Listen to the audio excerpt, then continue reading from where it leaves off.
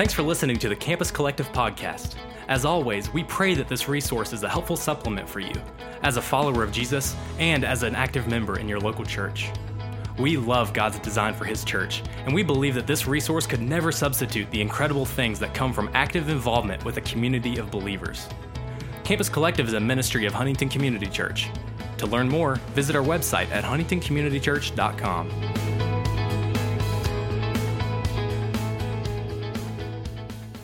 Hopefully you guys are already at Ephesians 5. I do have 3 goals tonight, 2 verses and 3 goals, and the first one is this, that you leave here completely overwhelmed by God. Completely overwhelmed. Number 2, to teach you how to rest in who God is as you behold Him. Literally, to adore, to stare at, to be marveled by God. Thirdly, to show you how beholding Him will lead you to becoming like Him. And here's the point, too. He doesn't just want to make us more like Jesus and make us more like God just for the sake of doing it. He wants you to glorify Him primarily, but also it's because people are dying to know who our God is. I don't mean dying as in people seek Him, because no one seeks Him on their own. But people are literally dying without knowing our God, and He has called us to behold Him in His beauty and His glory, and then become like Him so that our character is changed, so that when people see us, they interact with us, they get a glimpse of our God. And we get to reflect that to our campus and our city, who God is. If you know me at all, you know that I am a natural cheerleader, over-encourager, and annoying group texter. Or if you know me, maybe a little longer, or you've experienced this, you have probably seen me get way too excited about something that you don't think really matters. You guys, raise a hand. Anybody? Okay, a few of you. Yeah, you're like that. Literally, there's no way anybody should get that excited over this. Yet I do. Something in my character. But here is the most incredible thing about tonight. We get to take a deep look at who God is. And we are dealing with something or someone that I literally cannot over-exaggerate. I can't wait. I cannot paint a big enough picture to even scratch the surface about how good and how glorious our God is. And I get to do it for an entire evening of a sermon, and it's going to be one of my favorite nights of the whole week, the whole semester and the week. So let's look at verse 1 and 2, okay? Here's all we're going over tonight. It says this, "Therefore, be imitators of God as beloved children, and walk in love as Christ loved us and gave Himself up for us, a fragrant offering and sacrifice to God." So, right off the bat, just look at this first phrase, "Therefore be imitators of God." We are commanded to be like God. We are supposed to give our lives to know what He is like and then display it to the world through our lives. I'm going to reiterate, people need to know what God is like. They need to know. And if they're not going to read the Bible, which is where they're primarily going to know what He is like, they've got to see glimpses of who He is through us. Jesus literally says that people are going to know that God is real by the way that we love each other and the way that we have unity. And that's because it's showing a glimpse of who this God is so people can know Him. God wants His glory and His character to be on display throughout the entire world. That's the mission that we're on. You see, the point of ministry is not just to reach people. The point of ministry is to get people to glorify and worship our God. People need to know.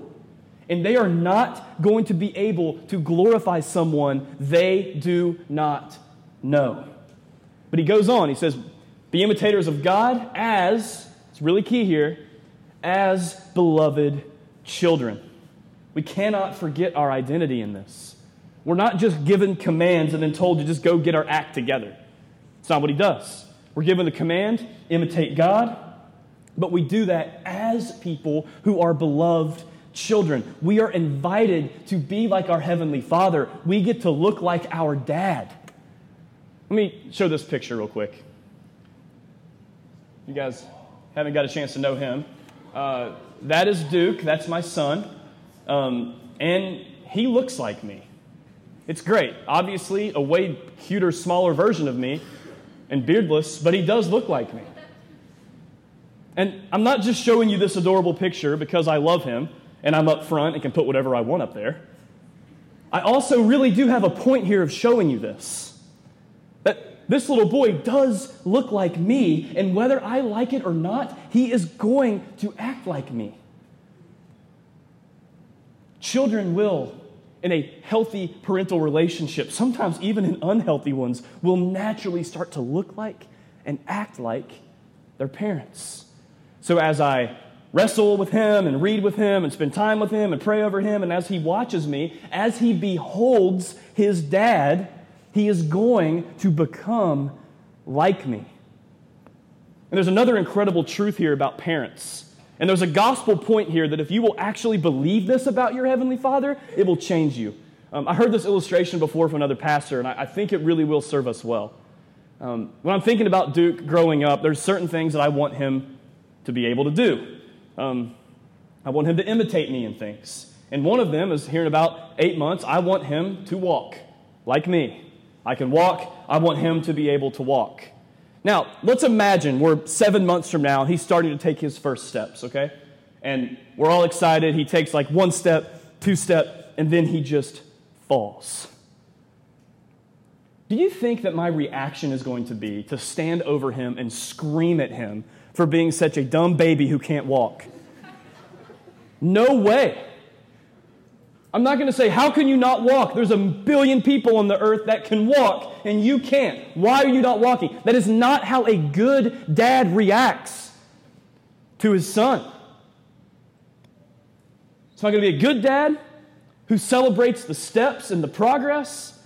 I'm not going to be an evil dad who only stares at the mistakes and just screams at his little boy because he can't get it right. Many of us view our sanctification like our Heavenly Father is an evil dad. Like we're performing for a dad who only cares about himself. But you have to remember, we are beloved children. And even whenever you fall, if you are in Christ, He is going to celebrate the steps. Of course there's discipline. Of course there is, He is not pleased with sin. We know these things. But He is purposefully, lovingly going to walk you along as you become more like Him. Tony, put that verse back up. Let's finish this out. It says that we are to walk in love. You see this? The ultimate expression of showing the world who God is and what it is like to walk like Him is to love Him and then love other people. Never forget that our faith and its ultimate expression of authentic Jesus-following faith is to love others. And then it says not just to love, walk in love. It shows us what that walking in love looks like, and He points us to the cross. The ultimate demonstration of His love is shown in full by the cross and resurrection. The perfect image of God, Jesus, coming to show us what He is like and then dying for all the ways that we fail Him. So here's what you need to know. That God wants His image out in the world. We were made in His image. In our sin, we broke that image. Jesus came to perfectly image God to the world. He died for all the ways that we break His image and sin. And when He resurrected and when He saved you, He started you on a process of becoming more like Him.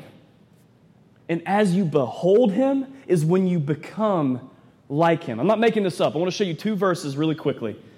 The first one is 2 Corinthians 3:18. Read this.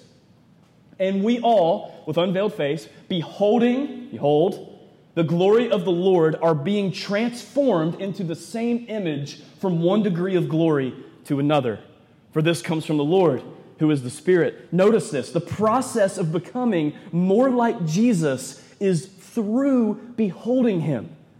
A work of the Spirit that opens our eyes to His glory, and then we change. We're being transformed as we behold Him. 1 John 3:2 says it this way.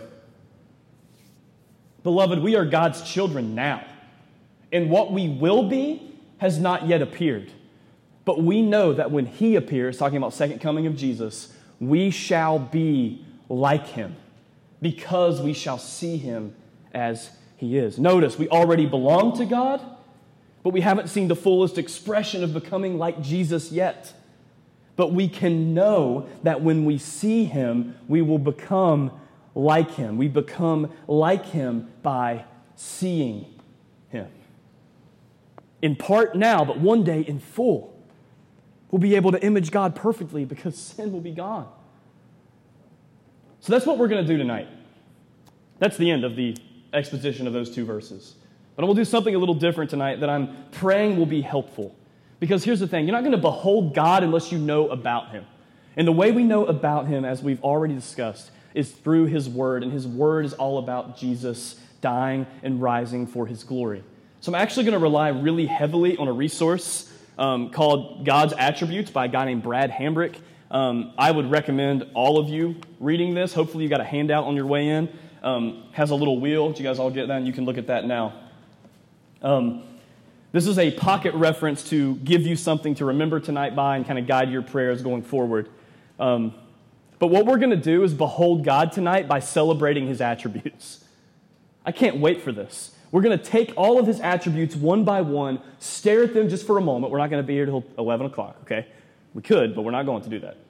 And we're going to look at what it means for us, how we're supposed to imitate them, and then what it means for people who are not yet in Christ. And remember, the point of Christianity, listen, you got to know this. The point is behold, not behave. What we point people to is our God, and as he transforms them is when their desires are changed and their obedience comes with it, and they become like him. So, let's look at the first one. You should see a little circle in the middle is God's holiness. God's holiness is all of his attributes operating in perfect harmony and unity. It's not just moral perfection. His holiness is his perfections, his glory, and his beauty. All of the attributes, even the hard ones we don't like, all of them perfectly in line with each other. One God, three persons, perfection. Isaiah 6, 1-5 shows it this way. I love this. In the year that King Uzzah died, I saw the Lord sitting upon the throne. So we get a glimpse of Jesus on his throne.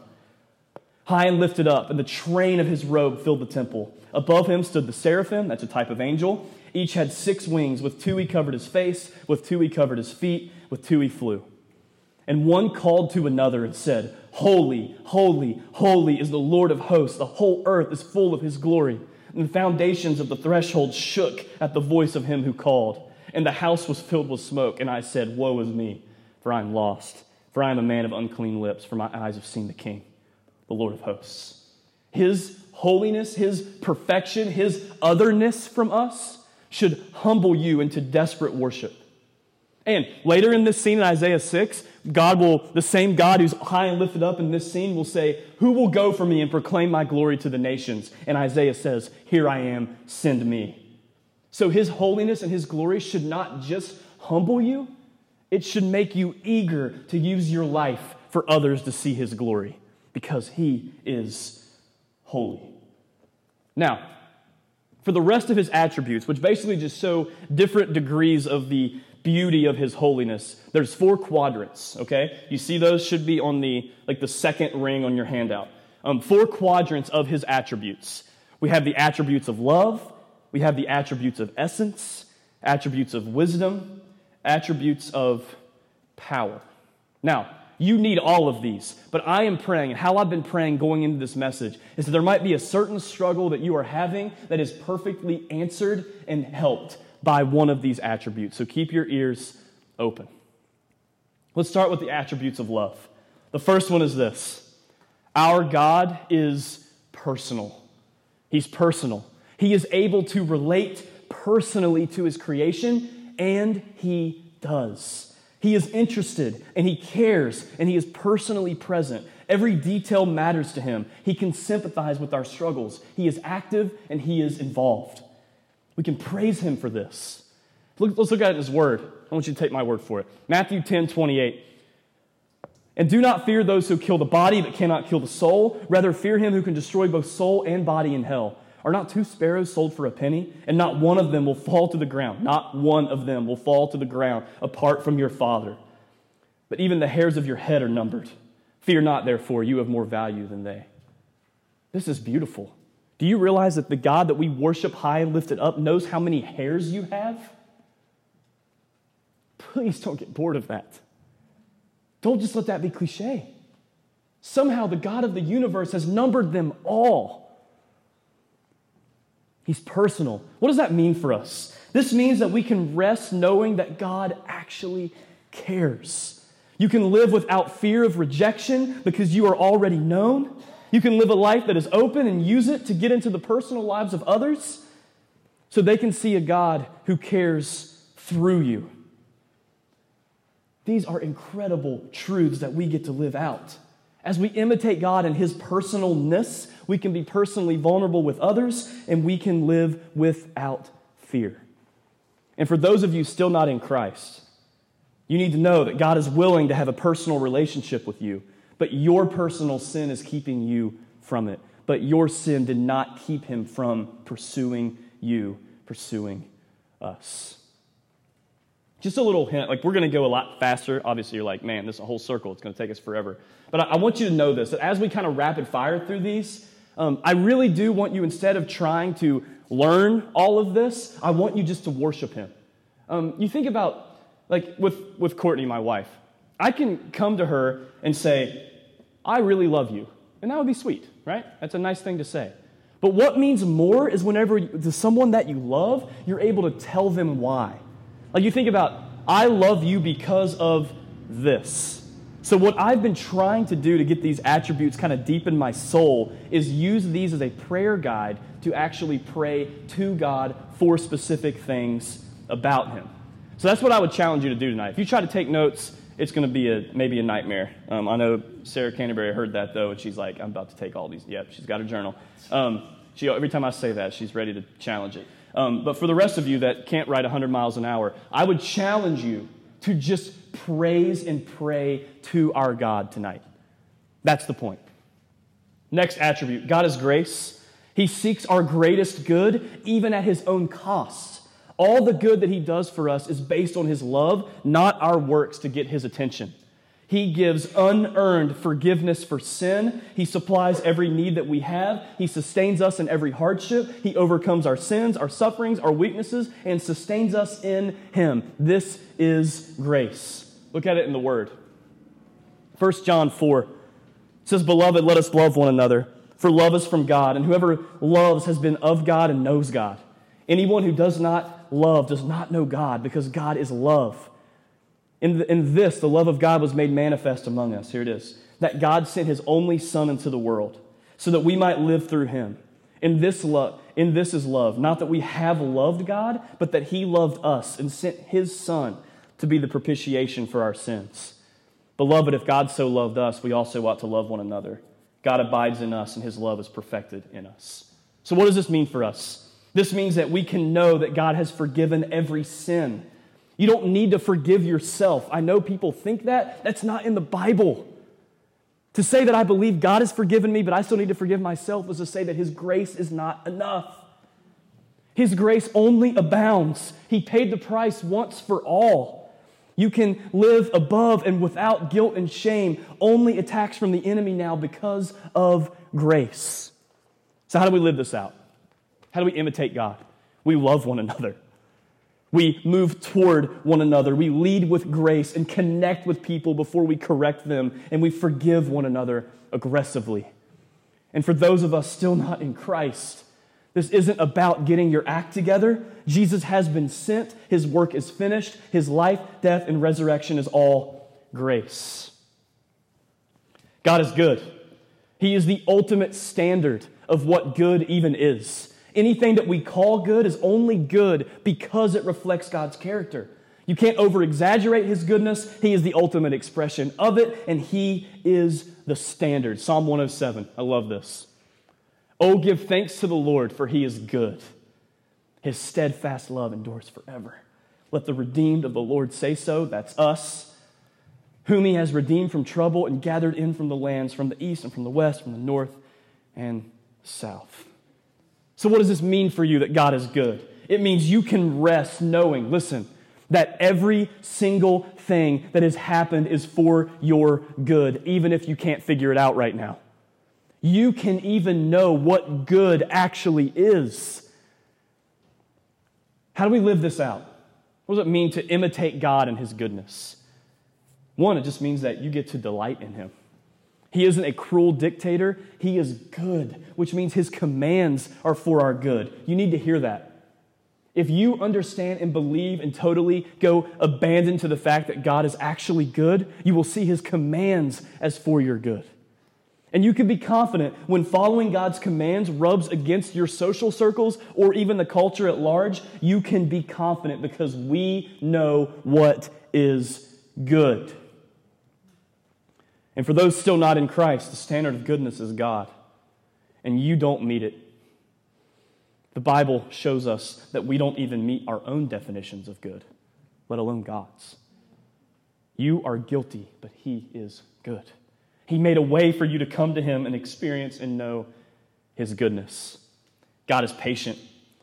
God is patient. He is slow to anger, and He allows time for repentance and change.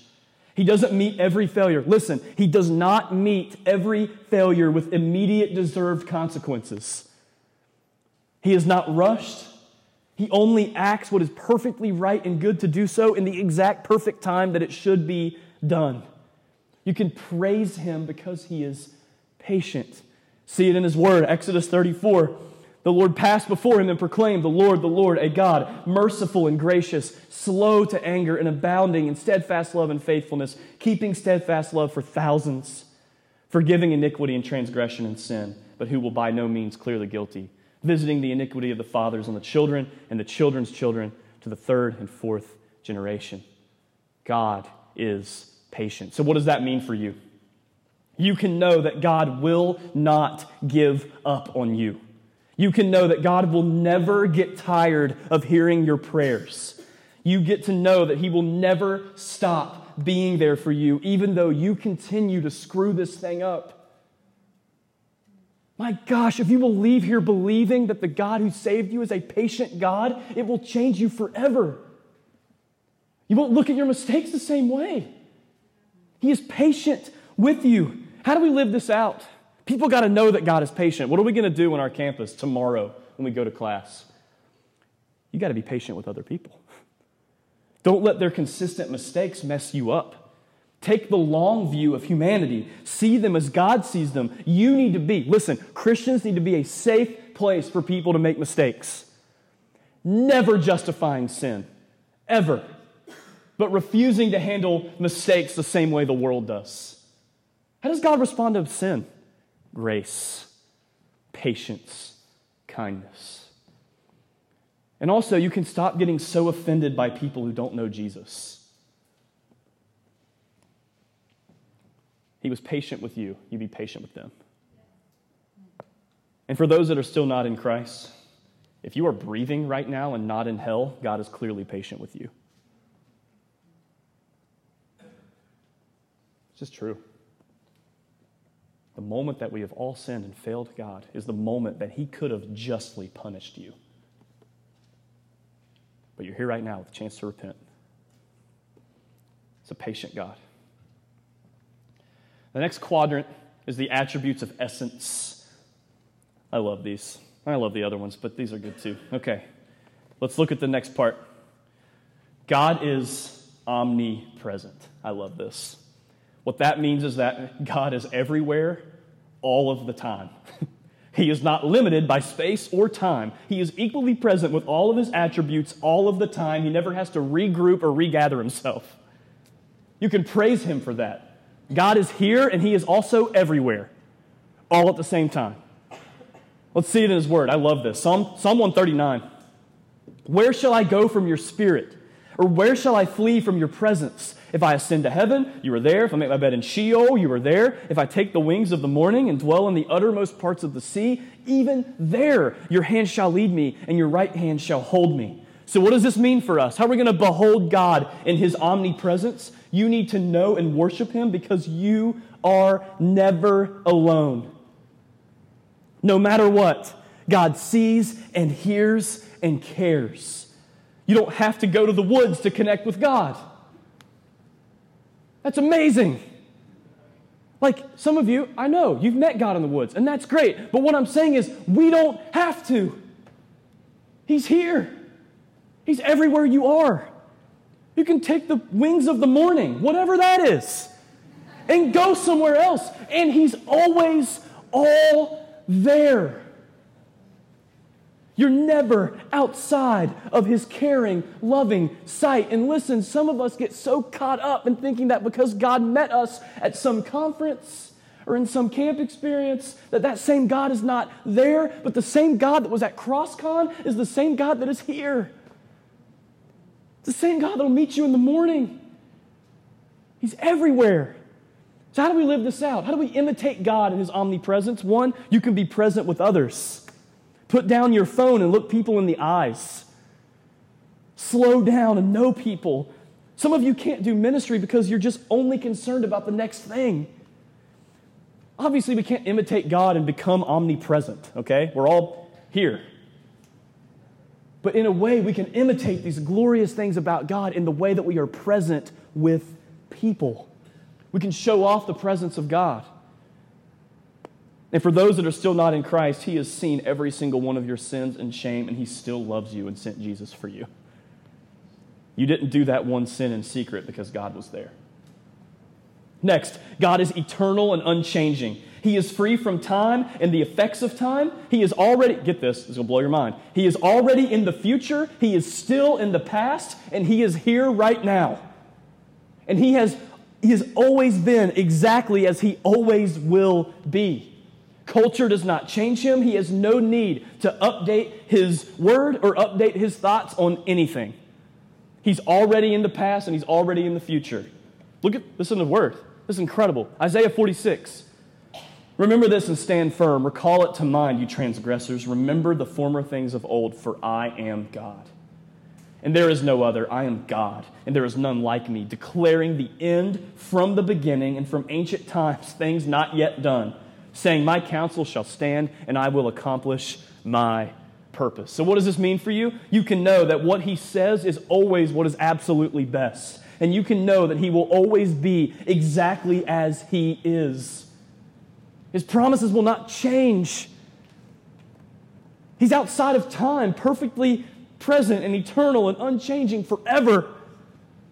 So how do we live this out? How do we imitate God? We need to be consistent. In our actions, we need to be content because God is always the same, even when we feel like things are not going well.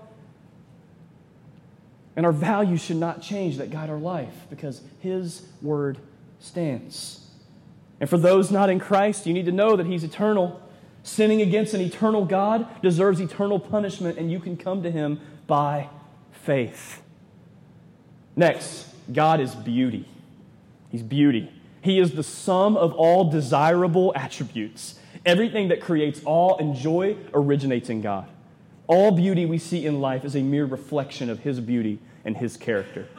Psalm 27:4, one thing I have asked of the Lord that I will seek after, that I may dwell in the house of the Lord all the days of my life, to gaze upon the beauty of the Lord and to inquire in His temple. So what does this mean for us? To behold Him in His beauty? You need to know that God is the most satisfying treasure and joy. We can know and experience true beauty, not what culture sells us as beauty. We can know that true beauty comes from God. So how do we live this out? How do we imitate God's beauty? We do need to learn how to not base other people's value on their physical appearance. We have to learn to appreciate and know true beauty. We have to value people as God values people. And we need to learn to value beauty in God's creation. There you woods people, you got it now, all right? Part of learning to imitate in the beauty of God is to understand and appreciate the beauty that He has all around us. And for those of us still not in Christ, you are seeing beauty in all the wrong places, and sin is ugly. And the beautiful gospel is yours if you will take it by faith. Next, God is blessed. God is infinitely happy. He has no needs and no wants. He is completely and totally satisfied, always has been, and always will be. 1 Timothy 6, which He will display at the proper time. He, talking about God, who is the blessed and only sovereign, the King of kings, the Lord of lords, who alone has immortality, who dwells in inapproachable light, whom no one has ever seen or can see. To him be the honor and eternal dominion. Amen.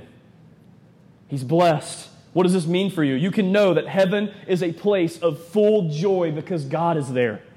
God truly has the fullest life possible for us, not in prosperity and comfort, but in happiness in Him. You can know that God doesn't need you, but He wants you. So how do we live out the blessedness of God? How do we imitate God? You can live a life of contentment. You need to not find your happiness in anything but God. You can fight for your joy in God and find your satisfaction in Him alone. And apart from Christ, for those of you who still don't know Him, you don't get the blessings of God, you just get the cursings of God. But you can have His blessing through Jesus. The attributes of wisdom. God is order and peace. God operates in perfect order and without confusion. He is never worried about completely upholding the entire universe. I love that. He's sustaining you right now with breath in your lungs and making Saturn do what it's supposed to do. And He's not tired. He can do it, no problem. It's perfectly peaceful and ordered. 1 Corinthians 14:33, it's a short one, but I think it's good. It says, "For God is not a God of confusion, but of peace." So what does this mean for us? It means you can trust that God's way of life is what will bring you peace. You can be confident that God is working His plan perfectly, even when you might be confused. If you can behold Him for this attribute when things seem confusing, you'll know that He has a plan. So how do we live this out? How do we live out, imitate the order and peace of God? We need to live a life of self-control. We can have order and peace in our lives. We will behold Him, and as He makes us more like Him, we can obey Him in these areas. You need to have a life of wisdom and of order. It's not good to live in chaos, and God is inviting us in to His peace. And for those of us still not in Christ, your life is nothing but chaos. Even in your best days, you have a chaotic soul that is apart from Christ, but you can have peace with God. You can. It's really possible through Jesus. Next, God is truth. He is the final standard of truth. He created the reality of truth, and He never contradicts Himself. Proverbs 30, verse 5. Every word of God proves true. He is a shield to those who take refuge in Him. So what does this mean for us? That you can actually know truth. You can be confident and base your life on God. You can live based on absolute morals and truths. So if that's how we behold it, what does it look like to imitate truth? Number one, maybe it's obvious, but we need to tell the truth. Even when it's scary, even when it's inconvenient, and even when it doesn't work in our favor. And you need to not be ashamed of the truth that you know.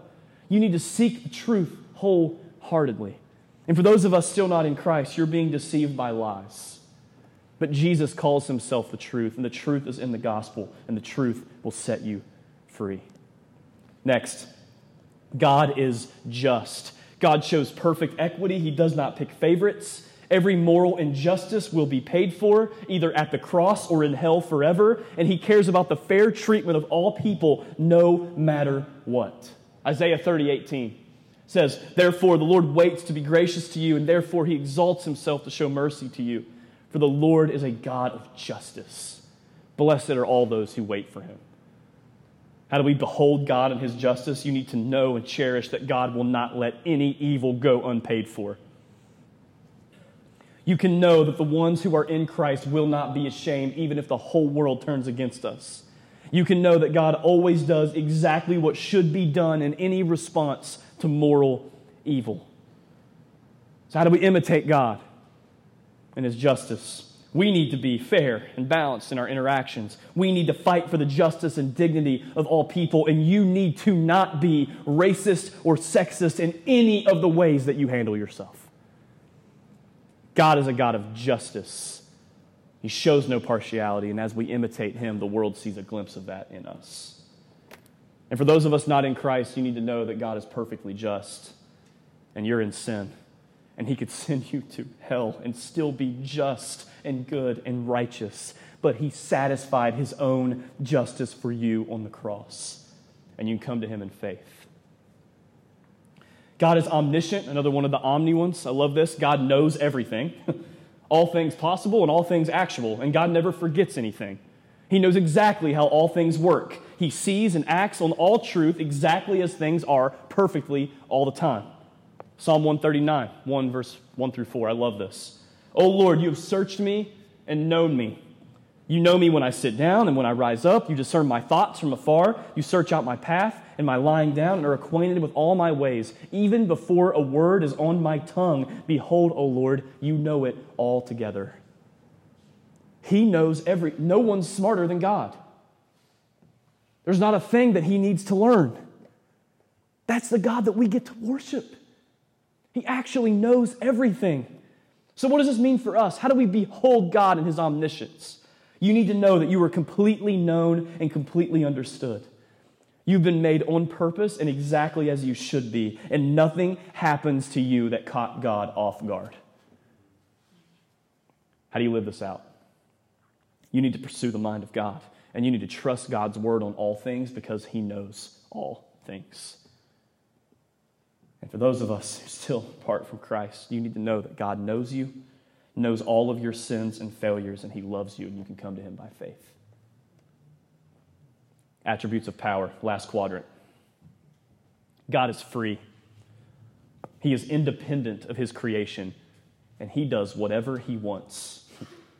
The only being with true free will is God. I can prove it to you because none of you right now can become a 9-foot gorilla if you wanted. You can't. You make choices, but your will is not free. You can't be whatever you want to be. God can do whatever he wants. You can't. Psalm 115:3. Our God is in the heavens. He does all that he pleases. What does this mean for you? You can just simply worship him. You can't control him or make God owe you anything, but there's freedom in God.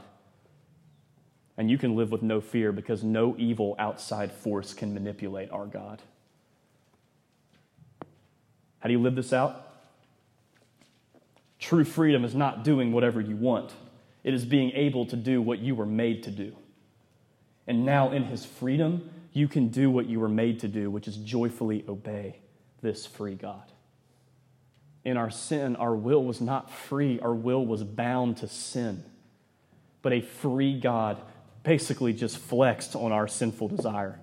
And when he saved you, he freed you up to actually live in freedom. For those of you still not in Christ, your perceived idea of free will, you need to know that you only choose to reject our God. And in his free will, he decided to do what was necessary to bring you back to him. You can come to him in faith. Next, God is omnipotent. God is all-powerful. He is completely capable of anything he would ever want to do. He's never tired or weary, and he's never intimidated. Ever. Now, the common objection is, well, can God, make a rock so heavy that even God couldn't lift it? That's just nonsense. God doesn't deal in nonsense, okay? God does perfectly in his character, but he can do whatever he wants. There is nothing too hard for him. Luke 1:37, it's a beautiful little truth about God right there in the Christmas narrative. Maybe you'll get to it in December. It says, "For nothing will be impossible with God." Nothing is impossible. What's this mean for us? How do we behold him and his omnipotence? You can live knowing that any sin you have can be overcome. You can live knowing that any suffering you go through can be redeemed. This means he can do whatever he wants as we join him in his work to take this campus. For those of you that are missionally minded, that you're not satisfied with this room not being packed with people who don't know Jesus, you need to know that any of the great dreams that we have to reach this campus in our city, God is powerful enough to do it. He can. Nothing is intimidating to him. So how do we live this out? How do we live out and imitate God and his omnipotence? Because clearly we are not all powerful, right? You all need to sleep tonight. Fair? We need to rest. We aren't like God in this way. But how do we live out this? How do we worship him in our obedience to this? We need to pray bigger prayers than we could ask or imagine. We can love in power by being okay with our weakness. God's power frees us to be weak to the world and strong in him. And we should live in complete confidence in all things. And for those still not in Christ, if you're still in your sin, the most powerful being to ever exist is your enemy. But instead of crushing you, he crushed Jesus. And in that same power, raised him from the dead so that you could come to him and know him. Next, God is sovereign. He is the supreme ruler of all of his creation. He is the author of all history. He is completely in direct control of every single detail that has ever happened in history and will ever happen forever. He is king of all. See it in his word, Daniel 7:14. And to him was given dominion and glory and a kingdom that all peoples, nations, and languages should serve him. His dominion is an everlasting dominion which shall not pass away, and his kingdom is one that shall not be destroyed. He is sovereign. What does this mean for you? How do you worship God in his sovereignty? You can know that there is a perfect guiding purpose in your life. You can know that every single detail is on purpose for his glory. You can even hope when nothing else makes sense. So how do we live it out? You live confidently. You ask him if maybe once you graduate, you don't stay here and live a comfortable American dream life, but you move across the ocean. You go do missions because God is sovereign. You do hard things and obey him when it makes no sense because God is sovereign. You can submit to him all things and do life his way, and we can do ministry knowing that victory is guaranteed. And for those still not in Christ, God is working all things out for his glory. And in his sovereignty, he crushed his son for your salvation if you will believe. You can submit to your sovereign king and stop believing the lie that you are sovereign because you're not. Last one. God is wrath and jealous. God protects his honor and hates anything that seeks to replace his supremacy in all of life. He is displeased with anything and anyone that worships anything other than him. He is angry at sin, and he is jealous for the affections of his people. Exodus 34. Look at this. This is an angry God. You shall tear down their altars and break their pillars and cut down their asherim. That was like an idol tower. For you shall worship no other God, for the Lord, whose name is jealous, is a jealous God. Now, these are the ones that have hard edges to them, right? Like, I thought being jealous was a bad thing. It's not a bad thing. If I go home and there's another man cuddled up on the couch watching Netflix with Courtney, I'm going to be furious. And none of you would say, man, he's just a little too jealous. Why? Because it is not an evil thing to be jealous for what is good and right. And what is good and right? God's glory, and anything that robs that, he is angry at. So what does this mean for you? You can know that God will do anything, I love this, to bring you back to full worship of him. You can be humbled by the wrath that Jesus took for you. His extreme hatred for sin can become yours as you become jealous for his glory in your own life. If he's bringing hard times to get your hands off of some sin, it's because he wants you back. He is jealous for your affections. How do we live this out? How do we imitate God's jealousy? We have to live for the glory of God alone. Everything we do or think or say is for his name's sake, not ours. You must get angry about the right things, for things that defame the name of Jesus and his glory, and you must hate your own sin with God-inspired hatred. And for those still not in Christ, this wrath is terrifying and it's aimed at you. But Jesus took the wrath for you. Our primary word whenever we live out the wrath of God is not wrath coming, but wrath absorbed. And all of the wrath, if you will come to him by faith, was taken by Jesus for you. And all of these attributes are perfectly displayed at the cross. The goal of this is not to make you feel bad and like you can never imitate God. Because hopefully one of those sounded hard to you. But I want you to see something beautiful in these. I want you to worship God. I want you to behold him. All of these attributes are glorious, but if you downplay one, you aren't worshiping our God.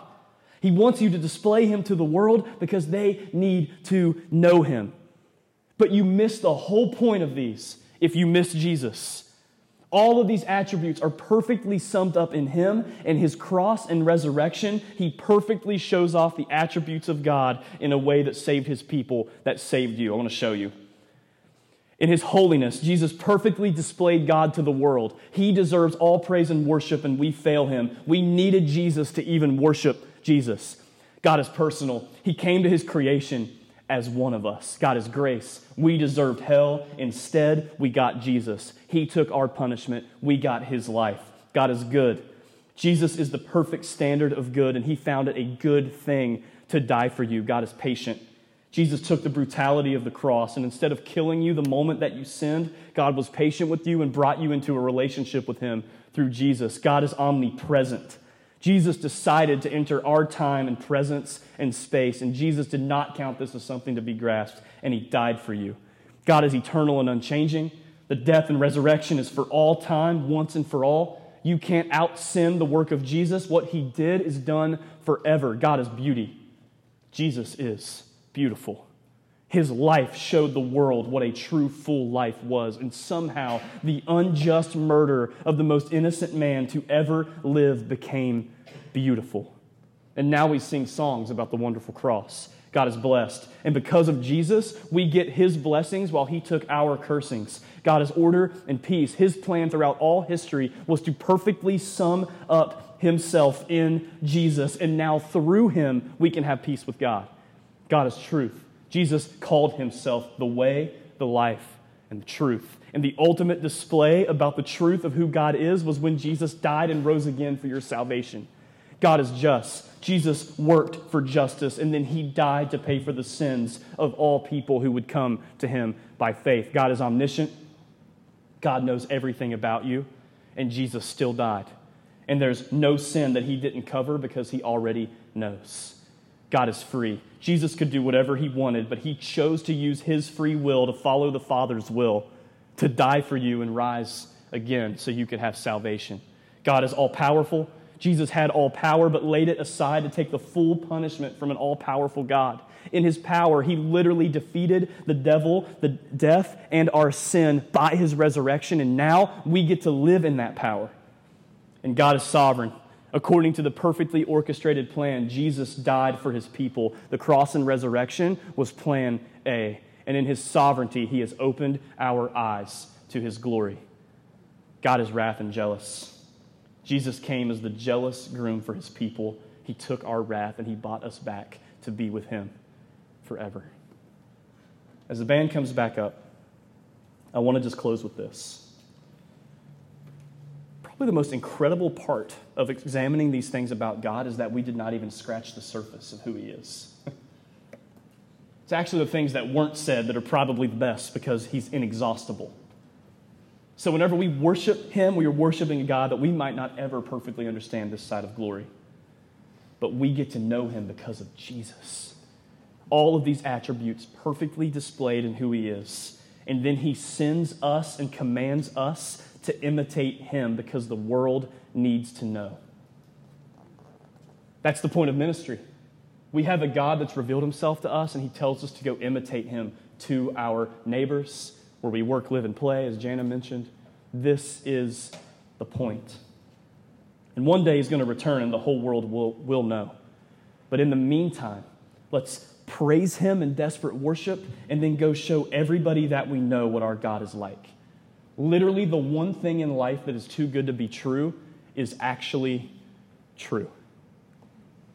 Let's pray. Father, you are beyond comprehension. You are so much bigger and better than we could ever put in a sermon or a book or in our own thoughts, Lord. But I pray now that you would just give us a glimpse. That something that you spoke through your word tonight would just light our hearts on fire. That we would worship you rightly, Lord. That we would have a full view of who you are. And Lord, help us to sing. Help us to sing like people who are actually free, who actually know you. And when we leave here, God, I pray that tonight is the end of a life that is bored with you. Kill that sin in us, God. You are this good, and yet you stoop so low to know us. Help us to live like that's true. It's in Jesus' name I pray. Amen.